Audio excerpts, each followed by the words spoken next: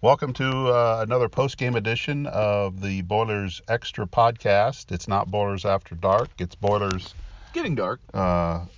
Sundown. Yeah. Towards sundown, I guess. As the dawn of victory rises, the actual sun Wow. begins to set. Okay. Well, thanks for joining us. That's enough. That's enough of that. Purdue wins 30-13 over Boston College, and a team that was masquerading as a ranked team came to Ross-Ade Stadium today. I think Boston College has a nice team, and whatever things happened to them today, I think it was more of a product of them not playing a very difficult schedule coming into this, and Purdue having some close losses, getting some frustration out, type of thing. But we'll get to that in a minute. And the one thing I wondered about coming into this game after three straight losses was what would happen to Purdue. It would kind of go one of two ways. They would get blown out, and how would they react to that? Or today would happen, and today happened. They got on top of a team. They got on top of an opponent. The defense got some more pressure. They only had two penalties for 25 yards, and they got four turnovers. So things came together for them today that really hadn't come together in the first 3 weeks of the season. And it was a much needed victory for a lot of reasons, but they have a victory, and now we get to sit in the truck and talk about it. In a lot of ways, this is a perfect companion podcast to the one that we did earlier this week leading into this game, where we talked about how good is Purdue or how bad is Purdue, where does it fit on the proverbial bell curve of college football. And through three games, they kept finding ways to sabotage themselves. There'd be self-inflicted penalties, and at the worst possible time, other little miscues. They'd have the replay review go against them. Today, they did have a couple fumbles, so I guess they weren't completely turnover free, but they won the turnover battle. They didn't commit ridiculous penalties at the most horribly inopportune time.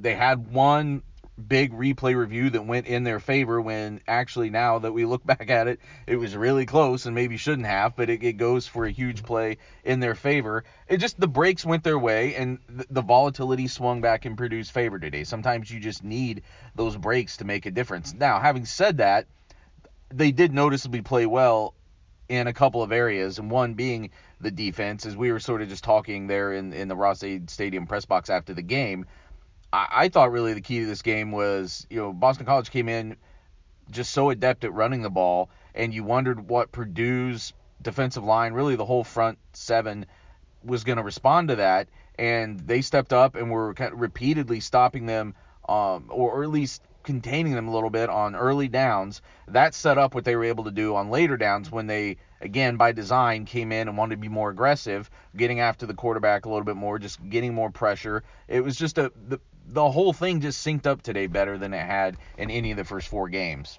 Well, I really like how they defended the run and kept Dillon from really getting outside and turning a corner. Yeah. And I thought you start with the defensive line being able to occupy those blocks and also get some pressure and move the line of scrimmage back a little bit. But I really think, and I'll go back and watch the game replay of this, but I really thought the linebackers really flowed into the open holes really well. Bailey, Barnes, even Cornell Jones uh, got to the spot, recognized what was going on, got there quickly, and then made a play. And I thought it was similar to watching last year's defense in a way where Yep. that front group would occupy those blocks, get some pressure, move the line of scrimmage back a little bit, but then you had Juwan Bentley and T.J. McCollum and Marcus Bailey coming in and just cleaning up things and making plays. I don't recall. I'm sure that when the coaches go back and look at the film that there'll be some missed tackles, but I don't recall many at all, if a handful Right. that happened, and none that happened in any key situation. So I really thought that was going to be the emphasis coming into this game, was going to stop the run and force them to pass. And even though they'd put up some gaudy numbers from a passing standpoint, it really wasn't who they played and stuff. But you know give credit to Purdue's defensive line, the linebackers, and even the secondary.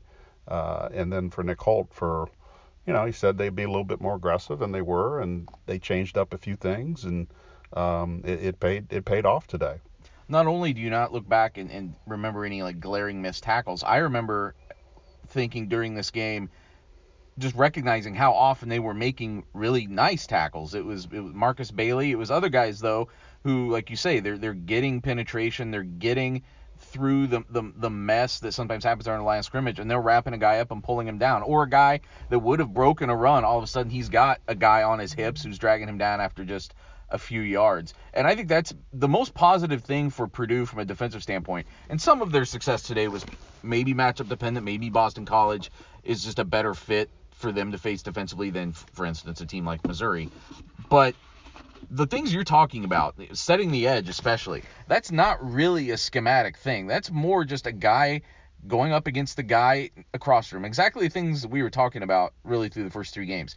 Guy going up against the guy right across from him, winning that matchup, and just going hard, being aware, using his hands, getting off of that block, and being there to set the spot and force that run back to the inside. And they were consistently doing it today. And if that's something just from an attitude standpoint, if they can just be assertive like that defensively going forward, I don't think they're going to just shut teams down going forward the rest of the way. They're probably going to have another performance at some point this year that looks like a step back in the wrong direction, because there is still youth here. There's still a lot of guys learning on the job. But just the confidence that they can take out of a game like this, and just the attitude that they exhibited today, if that can carry forward, it's going to help kind of set a more solid baseline that they can just build every game on. Well, I told a couple people before the game, they're asking about, BC and their schedule and Purdue and their schedule, and I thought that, and I firmly believe Purdue played a better schedule, played a better group of opponents than Boston College had. And at some point, that does pay off for a team like Purdue, where you're going against. I know Northwestern's 1-2, and they've lost to Duke and Akron. Eastern Michigan is a middle of the level MAC team, but Missouri I think is a good team, but still at some point playing those teams has to pay off, or does pay off. And I thought we saw it last year when Purdue played Louisville out of the gate. Then they ended up playing Missouri well. They were not going to beat Michigan and some of these other teams, but as they got deeper into their season, I think the strength of schedule really helped Purdue last year, and I think we saw a little bit of a payoff by what happened in those first 3 games, combined with being 0-3. I thought really helped Purdue in this situation today, especially defensively, because Boston College really didn't throw anything at them they hadn't seen. It was just different players, and they got in the right position and made those plays. There were times in this game where things could have gone bad for Purdue. I mean, they miss an extra point. They were having a bad day overall, really, on special teams. This wasn't a complete dominant effort in all facets from the beginning of this game. But I thought, this game turned when, again, you keep getting the ball in Rondale Moore's hands. That seems to be, it's not just the yardage that he's getting, but it's just the excitement he brings into the stadium.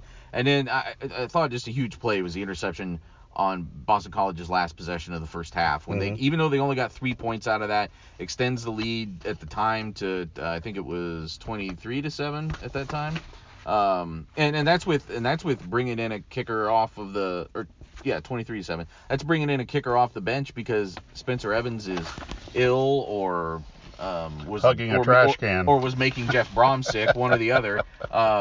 With another missed PAT, whatever the reason was, he wasn't in there. They go to J.D. Dellinger, and it's only a 21-yard field goal, but he showed later that's not a gimme for him now anyway. So to disrupt BC there, to get more points on the board especially against a team that was going to have trouble, I think, coming back from a big deficit, and just to sort of punctuate that half. I mean, they held BC to minus 14 yards in the second quarter. Second quarter. I mean, that was, I don't remember the last time, even last season, Purdue didn't have a lot of games where it would go up against a Power 5 team, and even for one quarter, just smack them like that. I mean, I'd like to know the last Power 5 matchup that had a team had negative yards in a quarter.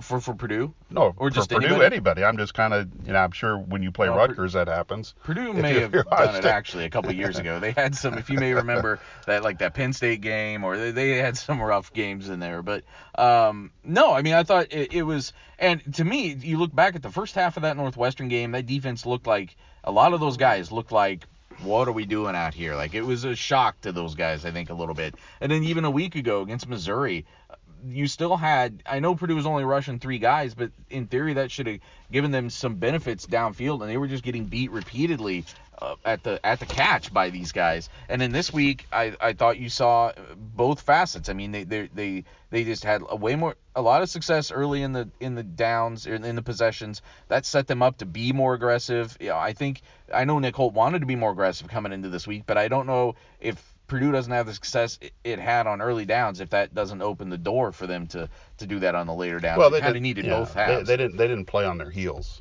today. Right. Last week they were on their heels. This week they played downhill more because they had that, as you mentioned, success not only early in the game but on early downs that allowed them to do that. And it, another key thing that happened today, I think in all of our opinions that were sitting in the press box, is the shift of Derek Barnes to, he played some Leo position, which is a hybrid defensive end linebacker spot that Danny Izuchukwu played last year, and they shifted him on most likely in more nickel situations than anything else, because he is one of their better pass rushers, and starting him on the line of scrimmage, whether it's on the left side or the right side, gives him a cleaner look and a better opportunity to bull rush a tackle, get a one-on-one matchup that he could potentially win, as opposed to him trying to fight through the middle of the offensive line. And he came up with a lot of big plays today. It was a different look than Purdue had shown in the first 2 games. And it really wasn't a huge thing, because you still had your 3 down linemen, but you're adding this piece over here of a guy that can get to the quarterback. And, as Brom said after the game, they've got to put guys in position to get to the quarterback. And that's what last week was.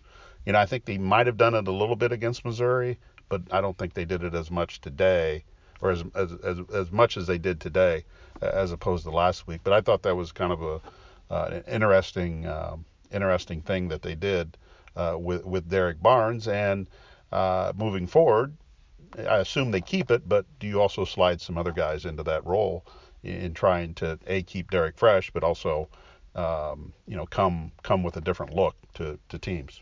Well, I mean, we're 4 games in, so you're pretty deep into a season, but there's just still so much youth on defense. I think you're still going to be finding guys and putting them in new spots and moving things around and seeing what works. I mean, you also saw, I thought, Barnes got great penetration one time off of sort of like an inside stunt that they ran, where he came off the inside and cut back inside and got some pressure. And I had not seen Purdue run a defensive stunt like that, I don't think, at all yet this year, or certainly one that didn't stand out like that. In retrospect, this seems like almost a no-brainer decision that they've made, putting him there, because you feel like it's probably at worst even if it's a draw as far as the pass rush, it's a net positive with the other things he can do from that same formation on those passing downs that in theory a normal defensive end couldn't do. You think he'll be able to help you in pass coverage if you need him to, or whatever. So I'm really intrigued by really all 3 of these linebackers, what they can do now as a unit between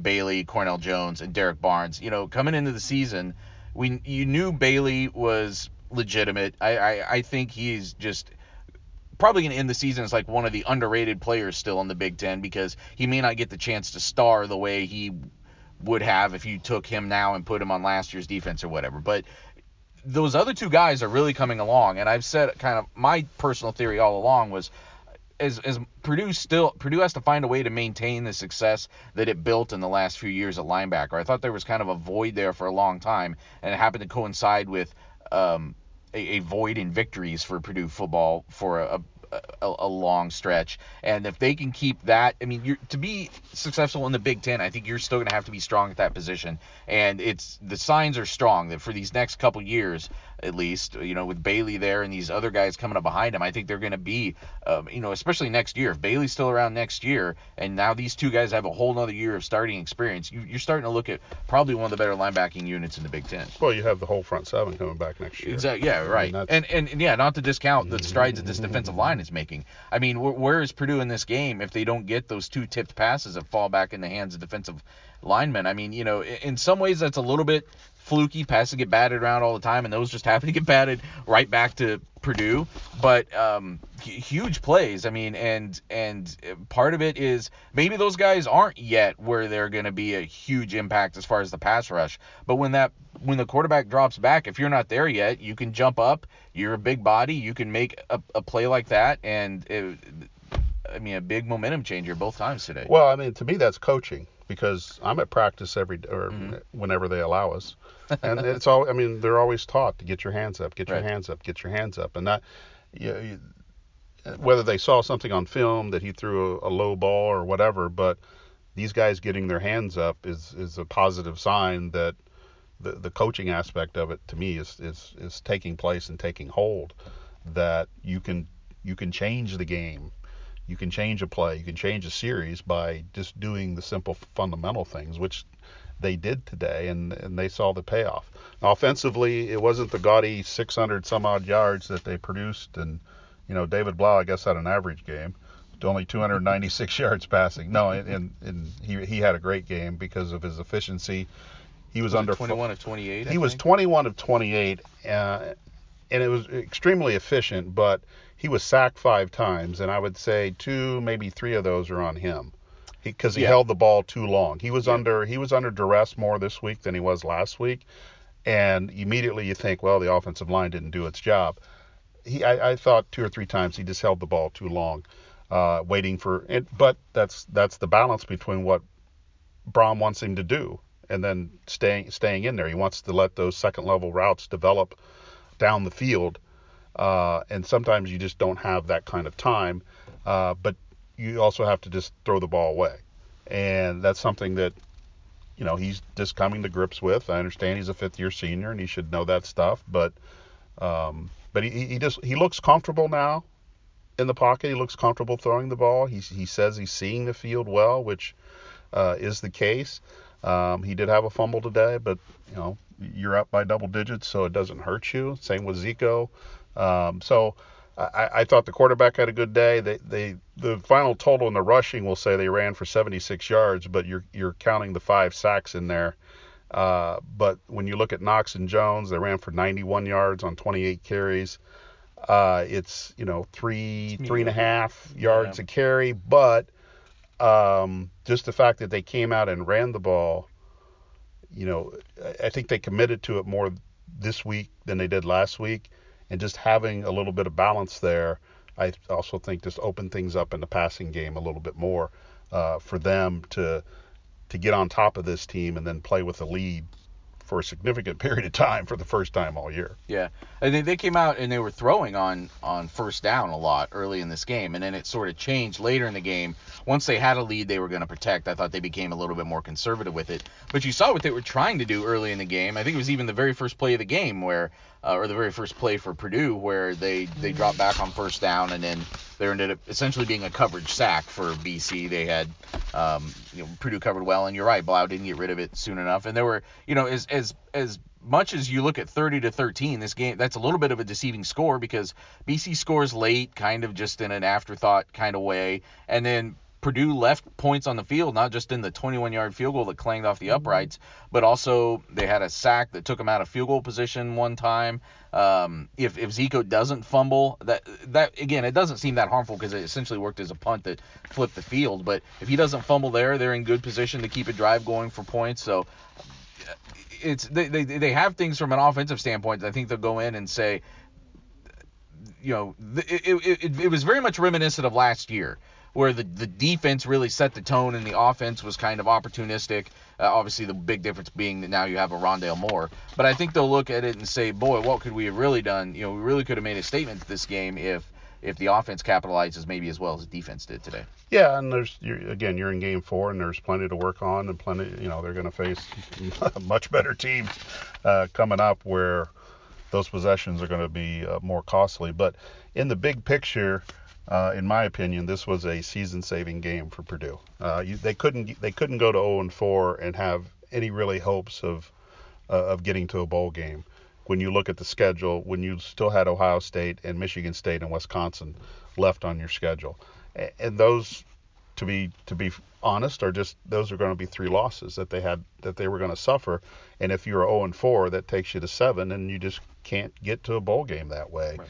So in my opinion, this saved a season and put them on a path, and they still have a small window to potentially get to 3-3 at the halfway mark, which, I think if you go back and look at the early predictions we were doing game by game, and I think maybe 4-2, 3-3 were the things that were talked about. So they still have an opportunity, and it's probably a better opportunity than we thought at the beginning of the year to go into Nebraska and maybe win that game, because no one knew what Nebraska was going to be this year. But after their first 3 games, and Purdue's not Michigan, and Purdue can't roll them like Michigan rolled them today. No, especially in their own house. No, I mean that's not going to happen. And now you're facing a program, and I don't get too far ahead of ourselves here, but you're facing a program that is going to be similar to what Purdue was today, desperate. Mm-hmm. You are desperate. You're at home. It's homecoming. It's Purdue coming to town, so you can't. That's not a game that Nebraska people expect you to lose in any way. Right. But the opportunity is now there for Purdue to build a little bit and kind of save their season and get it to a point where you're still in position to achieve what you want to achieve, and that couldn't happen without this win today. I mean, they were already in a place where there was no margin for error left. I mean, you couldn't, any game starting today that they had lost the rest of the season, other than those big 3, meant that they had to go upset one of those big 3 in order to even get to 6. So, it's still not an easy road, but you start to, you allow yourself to kind of, I think, look and see what Maryland did at Minnesota today. Indiana, I don't think it's going to be any kind of a gimme win, but if you can, all you got to do is get yourself to 5 wins going into Indiana and give yourself a chance. Illinois looked pretty good for 3 quarters and then looked miserable for fourth quarter, and so I still don't know exactly what to make of that game. Purdue going into Illinois in a few weeks, but it's in an interesting juncture. If Purdue were coming off another win and then allowed themselves to look past Illinois, maybe that could be a problem. I don't know, but they're also going to have the bye week, I guess, to get ready for that game. That probably helps a little bit in terms of focus. So you're right. If this season can still be, in order for this season to have, I think, a successful culmination for Purdue, whether that means a bowl or not, I think today's win means a lot, because it allows you just to accumulate more wins, and more importantly, you get to take what people thought was sort of the weakness of your team, well, is still the weakness of your team, that defensive side of the ball, and say, that's what won us this game. We can win with our defense if we have to. Right, but it's also going to depend on the opponent. Correct. Yeah. When you play Ohio State, your defense is going to face absolutely your offense is going to be like the Missouri game. You're going to have to try to keep up in some absolutely, fashion. Yeah. But Michigan State and some of these teams that you're going to play, but it's a big step forward for the defense, not only the way they played, but also just think from a confidence standpoint. I mean, I don't think this team had lost confidence. I don't know if they had confidence to begin with. Defense, I think that was definitely a factor. Yeah, they had moments in the season where I think they had some confidence, but they certainly have that now. And we saw last year, once that confidence got ingrained into this team, into last year's team, it took off into a pretty good direction. It got some things happened toward the end of the year where they struggled and then had their backs against the wall where they had to win 3 straight. But if they take this confidence now and keep it and now they should know how to overcome adversity in the game, then, I think that will serve them well.